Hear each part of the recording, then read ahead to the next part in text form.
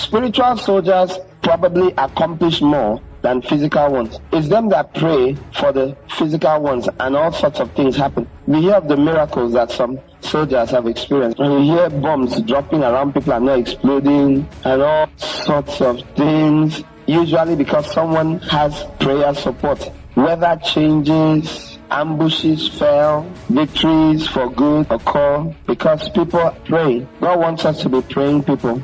It's not in shouting, can be quiet. So we are alert. Jesus didn't say sleep and pray. He said watch and pray. That means be alert while you pray. Pay attention while you pray. And we went like that. You stand, whatever it takes. So you're not disturbing your roommates, you're not disturbing people. When you're praying, don't disturb people. Jesus did not disturb people. He simply didn't. The Bible says you wake up early and go out to a deserted place. So this thing where people wake up everyone and say, if you oppose me, you're not of God. That is not of God, to be disturbing everyone. Very ungodly attitude. You have no right to deprive people of their sleep. On the other hand, that's no excuse that you shouldn't be awake while praying. Stand up or rock forward and backwards like the Jews. Come to the place where even if you were not sleeping, when you're tapped or anything, you turn and nod, or don't even turn, just nod. Respond. Stop quarreling. That's why some of you have no grace to be awake, because your pride deprived you of all grace. Whenever they tapped you or tried to wake you up,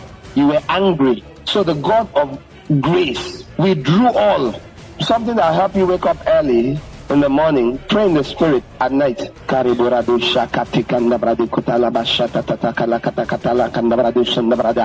longer you can do that, the better. 5, 10 minutes, 15 before you sleep, as opposed to doing all sorts of other things that we do. Pray in the spirit. Go and try it. Pray in the spirit before you sleep.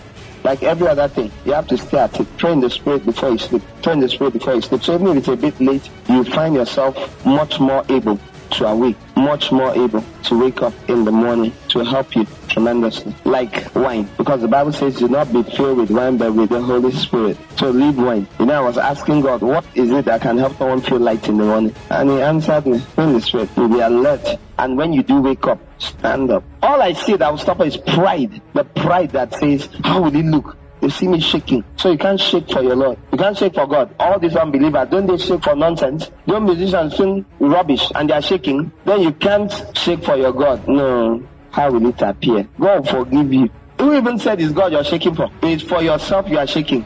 You know how it is after you pray properly in the morning. You know that feeling that you're in charge of the day. You didn't command anything to the sun or moon or none, but you're just and you know the feeling when you pull yourself off the bed again. Yet another day of not seeking God. The guilt alone, just be carried like calabash around throughout the day.